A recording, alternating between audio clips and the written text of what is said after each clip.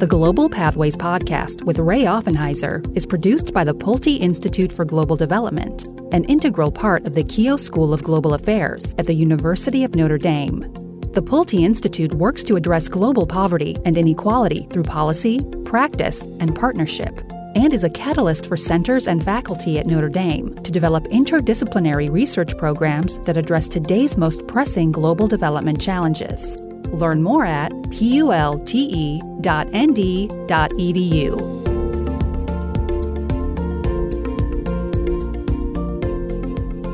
Hello, and welcome to the Global Pathways podcast.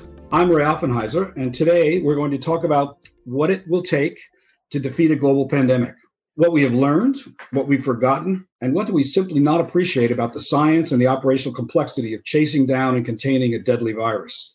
I'm joined today by my friend and colleague, Dr. Paul Perrin, who is the Director of Monitoring and Evaluation at the Pulte Institute for Global Development within the Keough School of Global Affairs here at the University of Notre Dame. Paul got his doctorate in public health from Johns Hopkins and was previously Director of Program Evaluation at Catholic Relief Services, where he worked closely with colleagues dealing with the Ebola pandemic, and where he also co-authored an article on preparing for pandemics based on early experience with influenza that has actually generated a lot of attention among public health practitioners last year when the COVID pandemic really took off.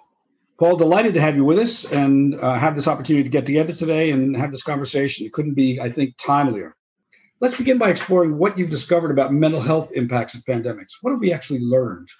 Well, Ray, first of all, thank you for having me on this podcast and for this conversation. I look forward to what we discuss today. First and foremost, what we've learned is that mental health is often an afterthought when it comes to pandemics. The focus is on the physical health and well-being of the population. And so mental health takes a back seat, unfortunately, for better or for worse. And even though this is something that affects so many people in a pandemic, second, mental health issues are often a natural consequence of living through a pandemic. We've seen this through our experience with a number of pandemics, including the influenza pandemics in the past, the previous SARS pandemic, which was also a disease related to COVID. We've seen this with Ebola. We've seen this with HIV. So we have a lot of experience to draw upon, and we learned that oftentimes because of the physical threat and the intense stress that people are under, mental health issues surface as a result of all of these stressors, particularly when a form of isolation is involved. A third thing that we've learned is that healthcare professionals are just as vulnerable as the rest of us in the context of a pandemic when it comes to mental health issues, perhaps even more so due to their close proximity to the disease on a daily basis. And as a result of a failure to adequately protect them and address their physical and mental health adequately can actually negatively affect the overall trajectory of the pandemic. Failing to protect healthcare workers and failing to safeguard their mental health can affect their performance on the job, and it can affect the way that the overall trajectory of the pandemic unfolds in a population. The final thing we've learned is that mental health issues can actually be mitigated through leadership and decision-making practices, as I'm sure we will discuss through the course of this conversation. So, Paul, there seem to be various types of responses to pandemic scenario. The first type seems to be prompted by just simply the sheer fear of the unknown, a sense that we all felt as COVID appeared, and we really had little idea about transmission. And how does that type of fear manifest itself? Well, I think we've all experienced that in the course of this pandemic. We felt it. We felt fear. We felt what it feels like to be faced with a situation, an enemy, if you will, that is unknown, that we don't know exactly what the weaknesses are, what it's exploiting in us. And fear is a really powerful emotion that can strongly influence decisions and behavior in human beings. It's such a powerful emotion that it can actually crowd out many different other forms of input into the brain. And it can actually cause people to reject facts about a disease or a pandemic as they become known and understood. And so responding to fears, what I would call fear-based approaches to responding to a pandemic, can actually give the illusion of making progress. You're going through activities and actions that respond to the fears, But those activities may not actually respond to the reality of the situation. And they can actually limit progress, limit the impact on the issue itself, or worse, responding to fears can actually worsen the pandemic. An example of this situation arose early on in the pandemic when people started talking across their fears. There was a group of people who were basing their fears and their emotions and their decisions on the pandemic itself, the disease itself. Other groups were basing their fears and their emotions and their responses on the fears related to the impact on the economy and or civil liberties. And it's important to note that in these contexts, fear can actually be manipulated and weaponized and politicized. In some corners, the fear of the actual disease was actually less than the fear of government intrusion on personal liberties. We saw this in the United States as the pandemic began to draw on. Once that fear is established in a population, it's actually hard to dislodge it, no matter what new facts or insights come. At a time when we as a country really needed to unite against a common threat, our fears began to tear us apart, and it actually cost us pretty dearly in terms of lives and impact. So a second sort of response, which actually I find fascinating, but actually I think we saw this a lot with the HIV/AIDS pandemic, is the whole issue of social stigma that's often associated with being seen as one of the infected. In other words, those early people that actually were the ones that were infected and ended up in a hospital. This type of thing would seem to, I think, prompt other kinds of responses, both in the individuals, the stigmatized individuals, and perhaps even the way people respond to those individuals once even they're released from the hospital. Yeah, you definitely see this when a human being is seen more as a threat than a human, when they are seen as almost like a biological vessel for a threat, then it becomes easy to dehumanize these people. And as you've mentioned, we've seen this in a number of different situations. We certainly saw this with HIV, and oftentimes the stigmas were not actually based on any sort of reality, just a perception of the threat. And it made it very difficult to actually make progress on HIV when certain groups were stigmatized. For example, in the context of HIV, what we found were groups such as injecting drug users or commercial sex workers or men who had sex with men, which were really high-risk populations, became so stigmatized that those groups did not want to identify themselves to public health officials that would enable them to receive certain services or mitigation strategies. And so it pushes some of the issues underground. People do not want to make themselves known. And so it tends to hide the disease. And in so doing, that fuels the spread of the disease, because one of the most significant weapons in the response to a pandemic is understanding the spread of it, understanding who currently presents with it, and you can then mitigate the situation with that individual and also mitigate the spread the threat of spread that individual can provide. So stigma can really be a powerful force for pushing a disease underground and hiding the true impact and spread of the disease and making it difficult for public health to respond to the disease. As well as perhaps even igniting sort of misbehavior on the part of the general public, which we saw in the AIDS pandemic. We actually saw in some countries people who had the HIV virus, they might be even burned alive in their homes, because of hysteria in a neighborhood based on sort of the stigma of the disease at that point and people's misunderstanding or lack of understanding about what it was all about. Absolutely. So the third of these responses actually is one that I think might be experienced most by the healthcare workers you mentioned earlier, which is the whole issue of trauma, which is actually sort of maybe a result of being exposed to the impacts of the disease kind of on the front lines, as it were. What's your sense of that, how that manifests itself? Well, trauma is not unique to pandemics. There are any number of traumas that we experience in life, and trauma in and of itself is a reality of the human experience.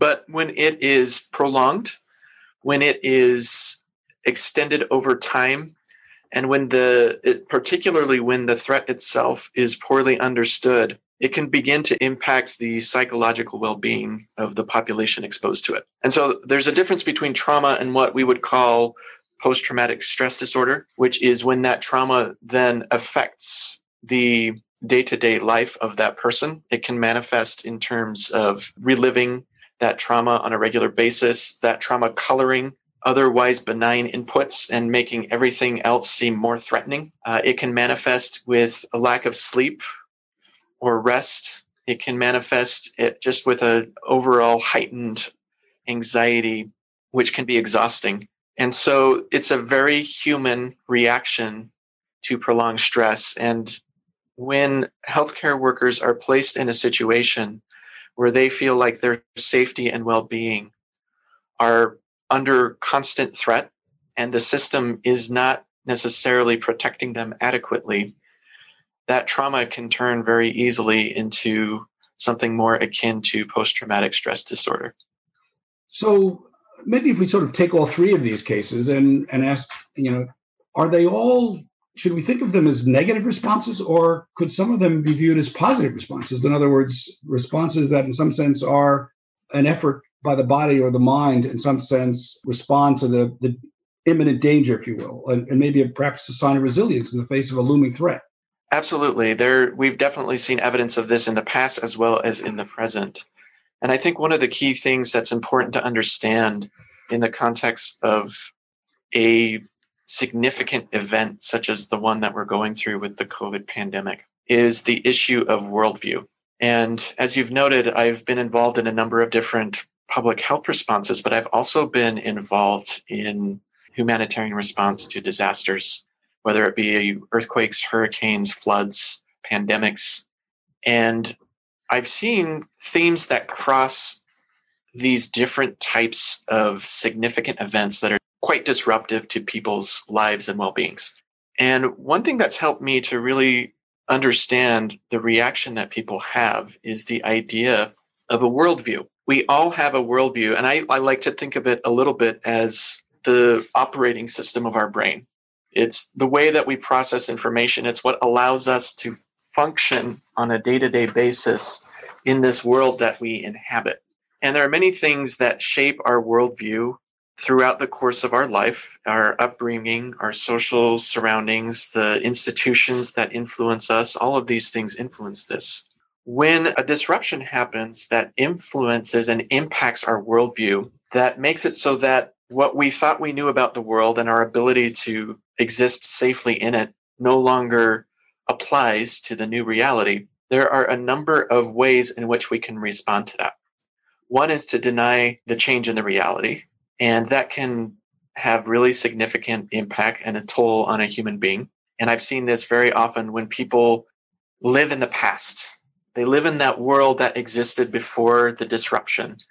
And those are when you can start to see some of these negative things. People act out of fear. They blame whomever they feel is responsible for bringing the threat into their lives. And those are some of the negative threats.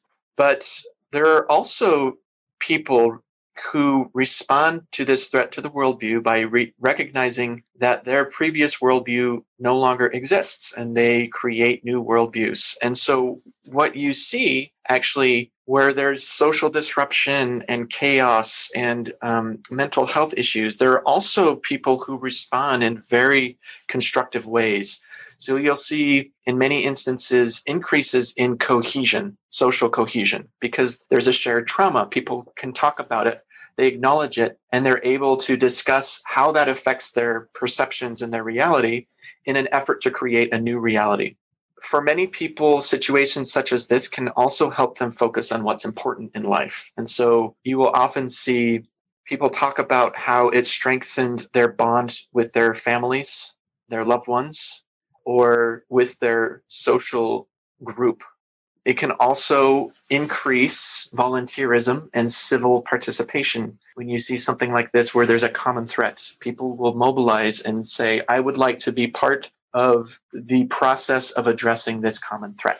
So you'll see that type of a mobilization. And it can also assist in creating a more compassionate worldview, particularly with COVID, where it has affected virtually every human life on the planet to some degree, helping us feel like we are one in experiencing this trauma can create a space for a more compassionate worldview.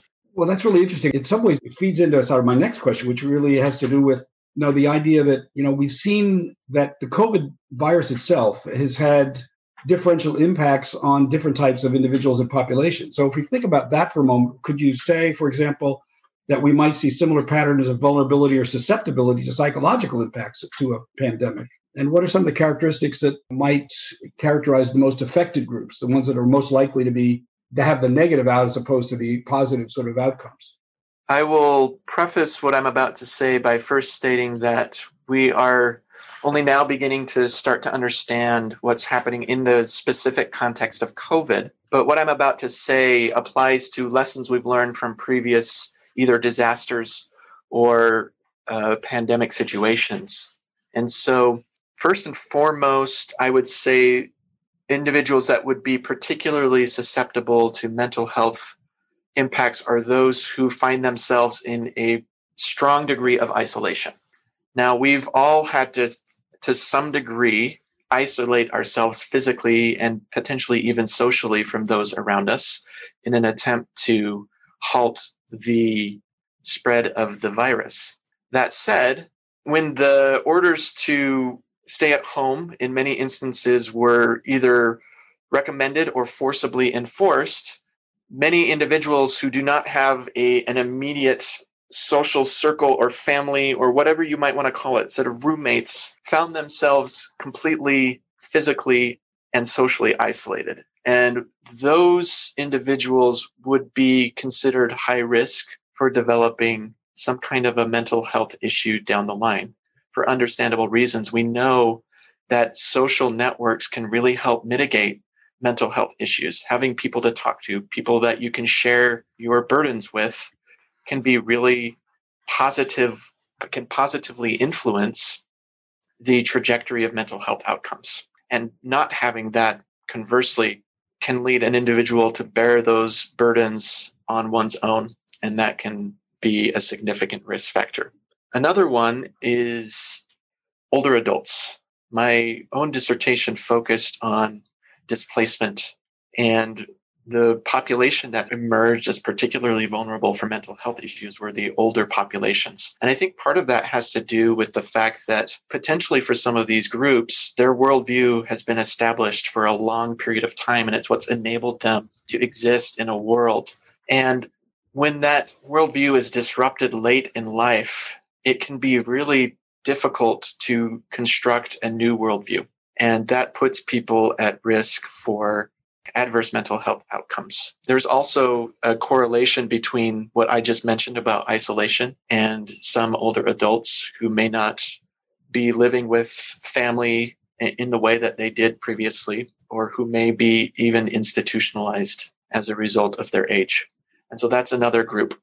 We know from research also that females are more susceptible to mental health issues, although we do not know necessarily for each situation whether that's an issue of self-reporting, with males failing to admit certain issues that they may be facing mentally, not wishing to show weakness because of cultural norms. But nevertheless, we often see that females are at higher risk. And then I would add that this may be a situation unique to COVID, and this is anecdotal, but I think the young have experienced some pretty significant disruptions in terms of what is expected to happen in their lives at their age, with graduation ceremonies, with social gatherings limited, with dances, with even being cut off from their peers in the classroom. I really feel like we are going to see significant mental health issues in our youth, and we need to pay attention to that. They're not necessarily usually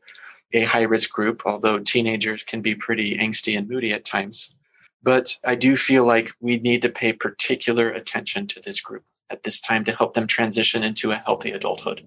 So perhaps the contrast with the more isolated population would be the daily contact with affected populations that put healthcare workers at particularly high risk. I think they're probably They are on the front lines, as we know, in a unique situation, facing the high likelihood of exposure to the worst aspects of the disease, and as we've seen, death on a daily basis. And how does the impact on healthcare workers vary from the general population in terms of, what they experience and the symptoms they might manifest? In some ways, they could be responding with tremendous amounts of compassion. In some ways, they have to for their work, but at the same time, they could almost experience kind of compassion exhaustion, if I can put it that way. Yes, that's absolutely a reality of the situation. I think we have to acknowledge the incredible sacrifice that many healthcare workers took in response to the COVID pandemic. We have to acknowledge that. Where many people had the luxury of retiring to working from home and taking safety precautions to protect their health and well-being, healthcare workers found themselves in the exact opposite situation, running towards this threat. And I think we have to acknowledge just how important that decision is that each healthcare worker took to take that step. There were many lessons that were there for the taking. Unfortunately, we did not learn all of them from previous pandemics that have happened. One of them is the incredible toll that these types of situations can take on healthcare workers if we do not protect them adequately. Ensuring adequate protective equipment was one of the major themes of the paper that I wrote that you mentioned earlier on in the podcast. And we knew, the US government knew, because I based a lot of my paper on existing resources, literature, many of which were produced by the US government. The US government knew that a situation like this was likely to happen at some point. And one of the conclusions is that we needed to ensure adequate protective equipment. Well, that did not happen. We did not provide sufficient protective equipment for healthcare workers early on in the pandemic. And that forces a healthcare worker to make a choice around their own personal safety and potentially by extension, the safety of their family members and or other loved ones that they live in close proximity to, with the health and well-being of the patients that they are serving. And I feel like in many situations, we failed the healthcare workers by forcing them to make that choice because we failed to protect them adequately. And so making them make that choice, and to the credit of so many healthcare workers choosing to perform their duties at great risk to their own selves, many healthcare workers had to choose to isolate from their families to protect the safety of their families. And we've already talked about the impact of isolation. So you've got this situation with healthcare workers where they're at constant daily risk to their health and well-being. Severe stress. The healthcare system was overstretched in many instances and continues to be so, and compounding that with a situation of isolation.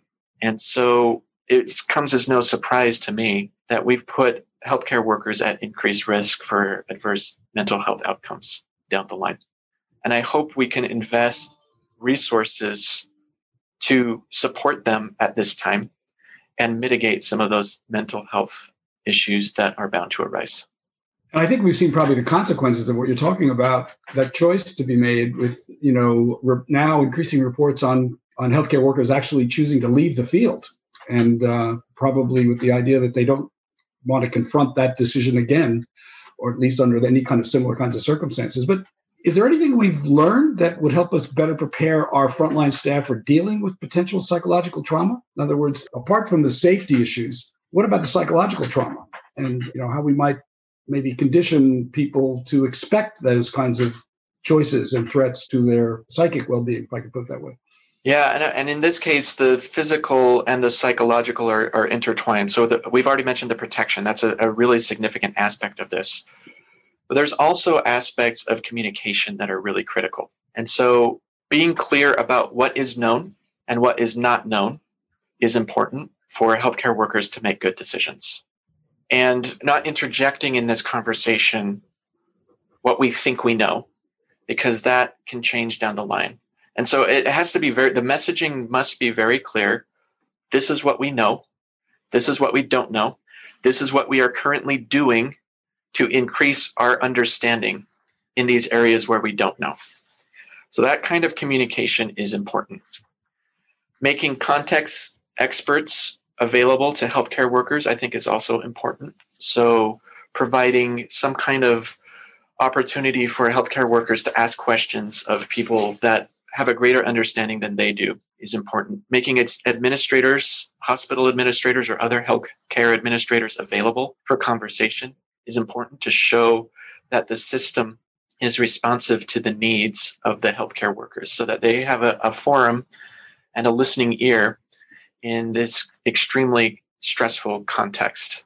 It can be as simple as providing some kind of emotional and physical support to the healthcare workers that are taking on these additional burdens. Being able to give them access to mental health services as needed, counseling, therapy, whatever it might be for that particular worker, so that they can feel like they are supported emotionally and physically. And then for those who fall ill, demonstrating a strong commitment to them so that healthcare workers feel that the health system has their back when they're putting themselves at risk. Facilitating communication with families if they have to isolate from their families is also an important step. So these are all things that the system can do to demonstrate that they are on the side of the healthcare workers so that the healthcare workers can do their job with a confidence knowing that they're taken care of. So now that we're getting toward the end of the worst aspects of this pandemic cycle in the United States, although we're still seeing some dramatic situations in other parts of the world, what should we be thinking about in terms of, I suppose you might say, preparations of our healthcare system or adjustments in our overall healthcare system so that we might respond in the early parts of this kind of a pandemic more quickly and effectively to what is likely to be another pandemic outbreak in the future? Are there some sort of early stage kind of preparatory steps that, where we kind of blew it in this last go around? Well, I do believe that we need to make a concerted and deliberate effort to learn lessons.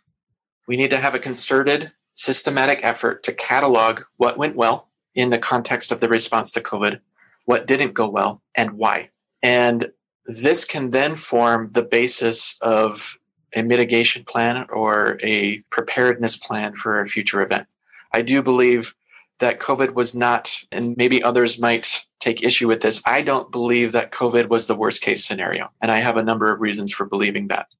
It was a really traumatic and awful situation, but I don't even believe that this was the worst case scenario. And so we need to learn our lessons from this. This is a situation that escalated with really significant rapidity that affected populations all over the world. We have the ability and opportunity to collectively take stock of what went well and what didn't. And that includes learning from other countries potentially that may or may not have had better responses than our own.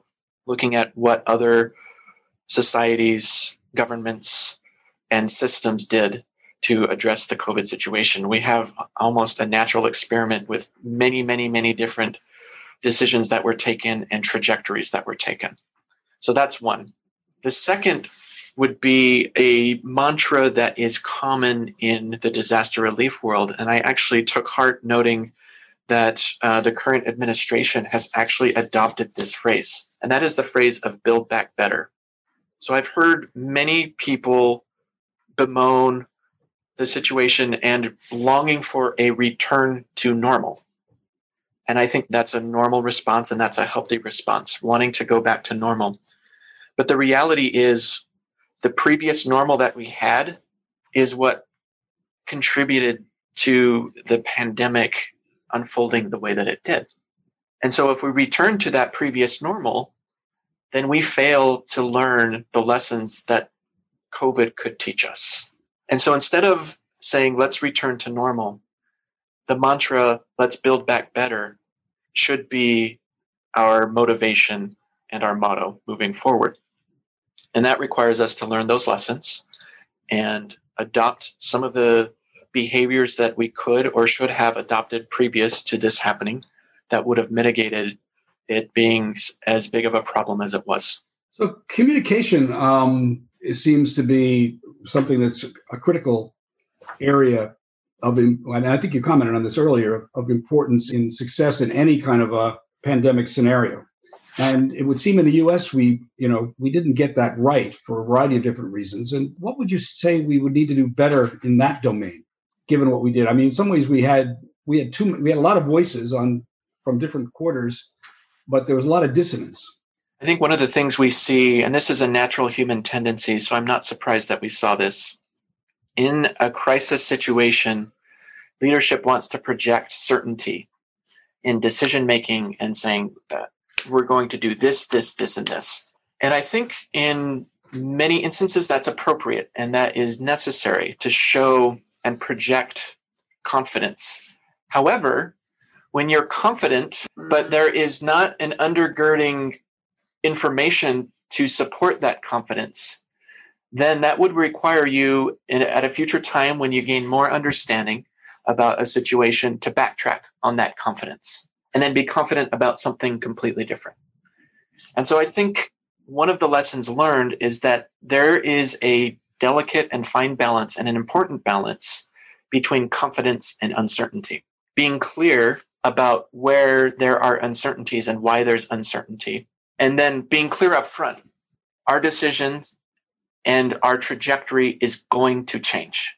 We will change how we respond to this pandemic based on what we're learning. Instead of projecting confidence from the get-go that we're going to do this and then having to change the course of action. I think an interesting example of this is in the case of the guidance around face masks and how early indications were that it wasn't something that was recommended or required, and people adopted that viewpoint. And then what seemed like a flip-flop, but was based on new evidence and information that was coming in, requiring face coverings in public, was a position that was adopted. And for people, that type of going back and forth, while it was based on new evidence, projected a sense of a lack of confidence in leadership and anything that came subsequently. So I think it's important to state upfront, we will change our trajectory. We will change our recommendations as we get new information. These are the things we can confidently say now based on evidence. These are the things we are recommending that will change potentially based on what we learn moving forward. And that's a difficult balance to strike.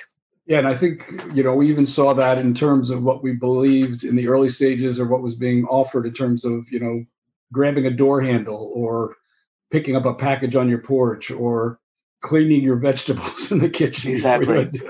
But all of those things have sort of gone by the wayside over time, but they were part of the narrative at the early stages. Leadership is also critically important here. And here we have global voices. We had, voices at the federal level. We've had voices at the federal level saying the state should take responsibility. So then we transferred responsibility for leadership to the state level. Who should lead such efforts? It's really striking to see the difference in approach between Trump and Biden administrations. But if we learn anything, it does seem that leadership matters. And what would be your comments on or observations on leadership and where it resides in a moment like this? I think it's an important question. And I think the first and fundamental aspect of leadership that we need to appreciate is that when a crisis like this happens, it presents an opportunity for leaders to do one of two things. One, on one side, is a leader that sees it as an opportunity to advance and deepen their political agenda and power. And that provides an opportunity to play upon the fears, stoke those fears, and manipulate them in such a way that deepens the toehold, the foothold on power and political force. And we saw this in a number of states in our country, in a number of different countries, where this was seen as an opportunity to really lock down dissent, to clamp that down, to do things that would otherwise seem undemocratic under the guise of responding to a pandemic. Now, I'm not saying that all decisions were like that. There are sound public health decisions based on public health evidence that need to be taken. So the other type of a leader would be one that's looking at it as a crisis that needs to be addressed, whatever the course of action may be. And it may be politically expedient, it may not be politically expedient, but taking the decisions based on what the data and evidence are showing as a way to mitigate the disease, not for any other outside purposes. Now, that's kind of an idealistic view of a leader. Is there such thing as a perfectly benevolent leader that can do that perfectly? I don't know. And maybe the reality is somewhere in between. But I would say that leveraging the opportunity to stoke fear and move forward in fear as a way to gain political advantage, I think we learned can have really detrimental impacts on the course of a pandemic. Another thing that was so central to the early stages of our response was this question of surveillance and trying to figure out where the disease was manifesting and trying to figure out how to track its spread. And so it's a really interesting question, I think, comes out of your paper is, what about surveillance for mental health impacts? And we can think a little bit about that. In other words, we recognize now through your observations that it's a problem, but how might we build it into future strategies? What would it take to be doing that right? From a public health perspective, surveillance is an activity that requires significant investment in time and resources to do it effectively. I'm not going to get too deeply into the esoterics of surveillance, but there's a distinction between active surveillance, where the system is actively trying to get an understanding of what is happening on the ground and assuming the burden of doing that surveillance, versus a form of passive surveillance where the people come to you and the burden of that surveillance is on the population rather than on the system. And there are advantages and disadvantages to both, but it requires significant investment in resources, in systems, and in processes to do right and to do effectively. So the question we have to ask ourselves is, do we feel that mental health is significant enough of a priority to invest in that type of a system? The answer is yes. The next question is, okay, what are we going to do about it? What are we willing to invest? How can we leverage existing surveillance systems, such as those in hospitals? How can we leverage other data collection activities and complement what we are trying to learn about mental health with those? And so an example is what recently happened here at the University of Notre Dame with our students, trying to understand the impact of COVID on the students through regular data collection at the end of year, but expanding that data collection to encompass issues around how the students were feeling emotionally and psychologically, and gaining a lot of insight from that process. So it doesn't necessarily have to be the whole kitchen sink, but asking how can we complement existing processes, existing resources, existing systems to help us gain a little bit more insight on the mental health issue, I think is the first step that we can take.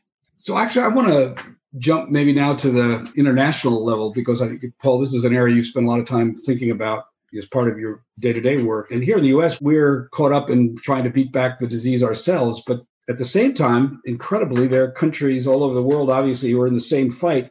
But they're also fighting an HIV pandemic, as well as a resurgence of Ebola in the Congo. What can you tell us about how a health system manages a dual pandemic situation? It's incredible to realize that some countries are actually faced with this. What have you heard or learned about those kinds of cases at this point?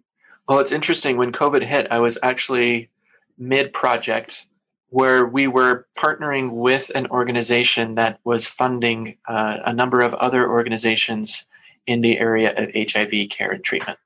And so in trying to get a sense of how these organizations were operating and learning about their impact on HIV, we also had the opportunity to start asking questions around the new reality that was imposed upon them by COVID.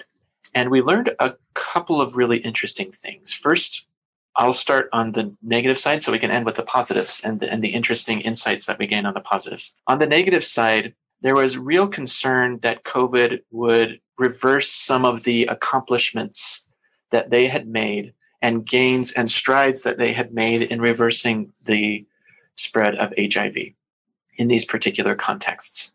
So, for instance, HIV care and treatment requires the regular taking of medication, which requires a healthy and a robust supply chain, which supply chains were disrupted by some of the lockdowns that happened, both in terms of production and in terms of transportation. It also made it so that a lot of these health systems did not have the ability to absorb other health issues because there was such urgent need to treat COVID cases. And so patients presenting with symptoms related to AIDS or other health issues found themselves unable to attain the care that they needed to at that particular time because of COVID and the urgency of the COVID situation.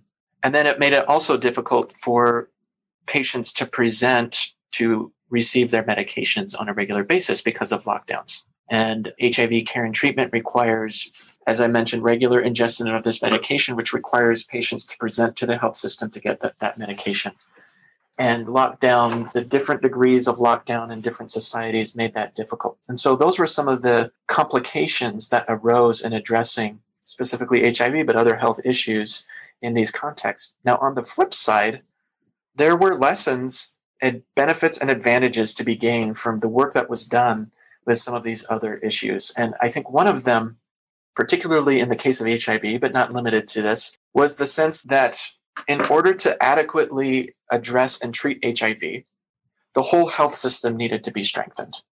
The financing issues, training of healthcare workers so that they were administering treatment adequately, so providing well-trained workforce, ensuring adequate supply chain systems and stockouts, ensuring that financing was taken care of. All of those things that were done to adequately address HIV strengthened the larger health system, and that formed a basis for a more systematic response to COVID through the health system that would otherwise have been unavailable without these issues. And so I think a lot of public health work has transitioned away from siloed, targeted interventions in a specific area, such as HIV, towards a more broad-based strengthening of the health system that allows that health system to respond better to some of these issues. And I think we can leverage that work in responding to COVID. Paul, that was great. And maybe with just a little bit of time we have left, I might ask you to comment on two things. One of them is you have a real commitment to the Sustainable Development Goals. I'd be interested just to hear your brief comment on how you think COVID's impacted the realization of those goals. And then maybe finally, just what gives you hope and what continues to concern you about how we're doing on this whole enterprise? I do spend a lot of time engaging around the Sustainable Development Goals. And for those of you who are not familiar with what those entail, this is a set of 17 goals with hundreds of specific targets that articulate a vision of the world that we would like to see by 2030. And this is led by the United Nations, but it has become a common language for institutions that are involved in the work of global development. It provides us all a common framework, a common language, a common vocabulary, and a common set of goals that we're trying to achieve. And so there's great power in spite of the criticisms that are levied against the Sustainable Development Goals. I think I'll quote the UN itself. As I was looking through for this particular project that I already mentioned around HIV, as I was looking through the literature around how COVID might be affecting HIV, I came across an interesting quote from the UN.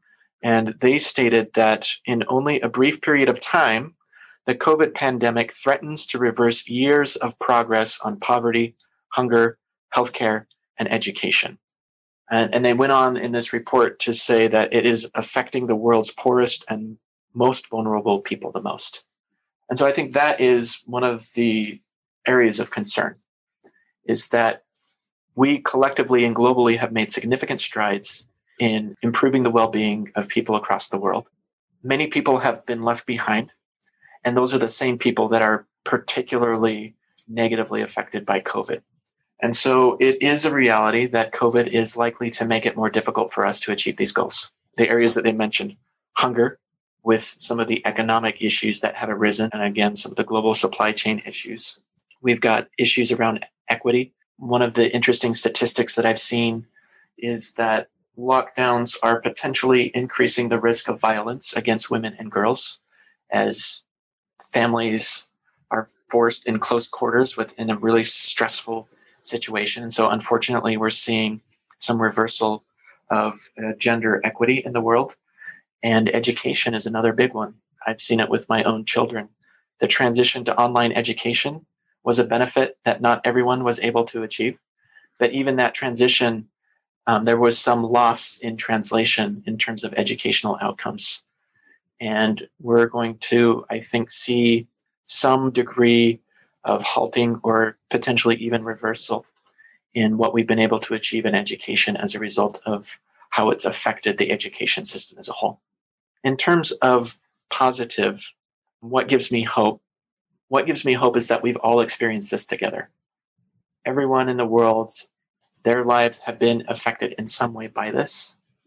And my hope is that this shared experience can enhance our ability to cross the aisle and try to understand people better, whether it's trauma, as we experience trauma ourselves, and being better able to understand trauma of people affected by disasters or conflict or oppression. And my hope is that translates into a better society for all of us. And we've already seen simultaneous movements for social change in our country and other countries across the world that have arisen in tandem with the COVID pandemic. And my hope is that we will be able to create better societies as a result of all of this.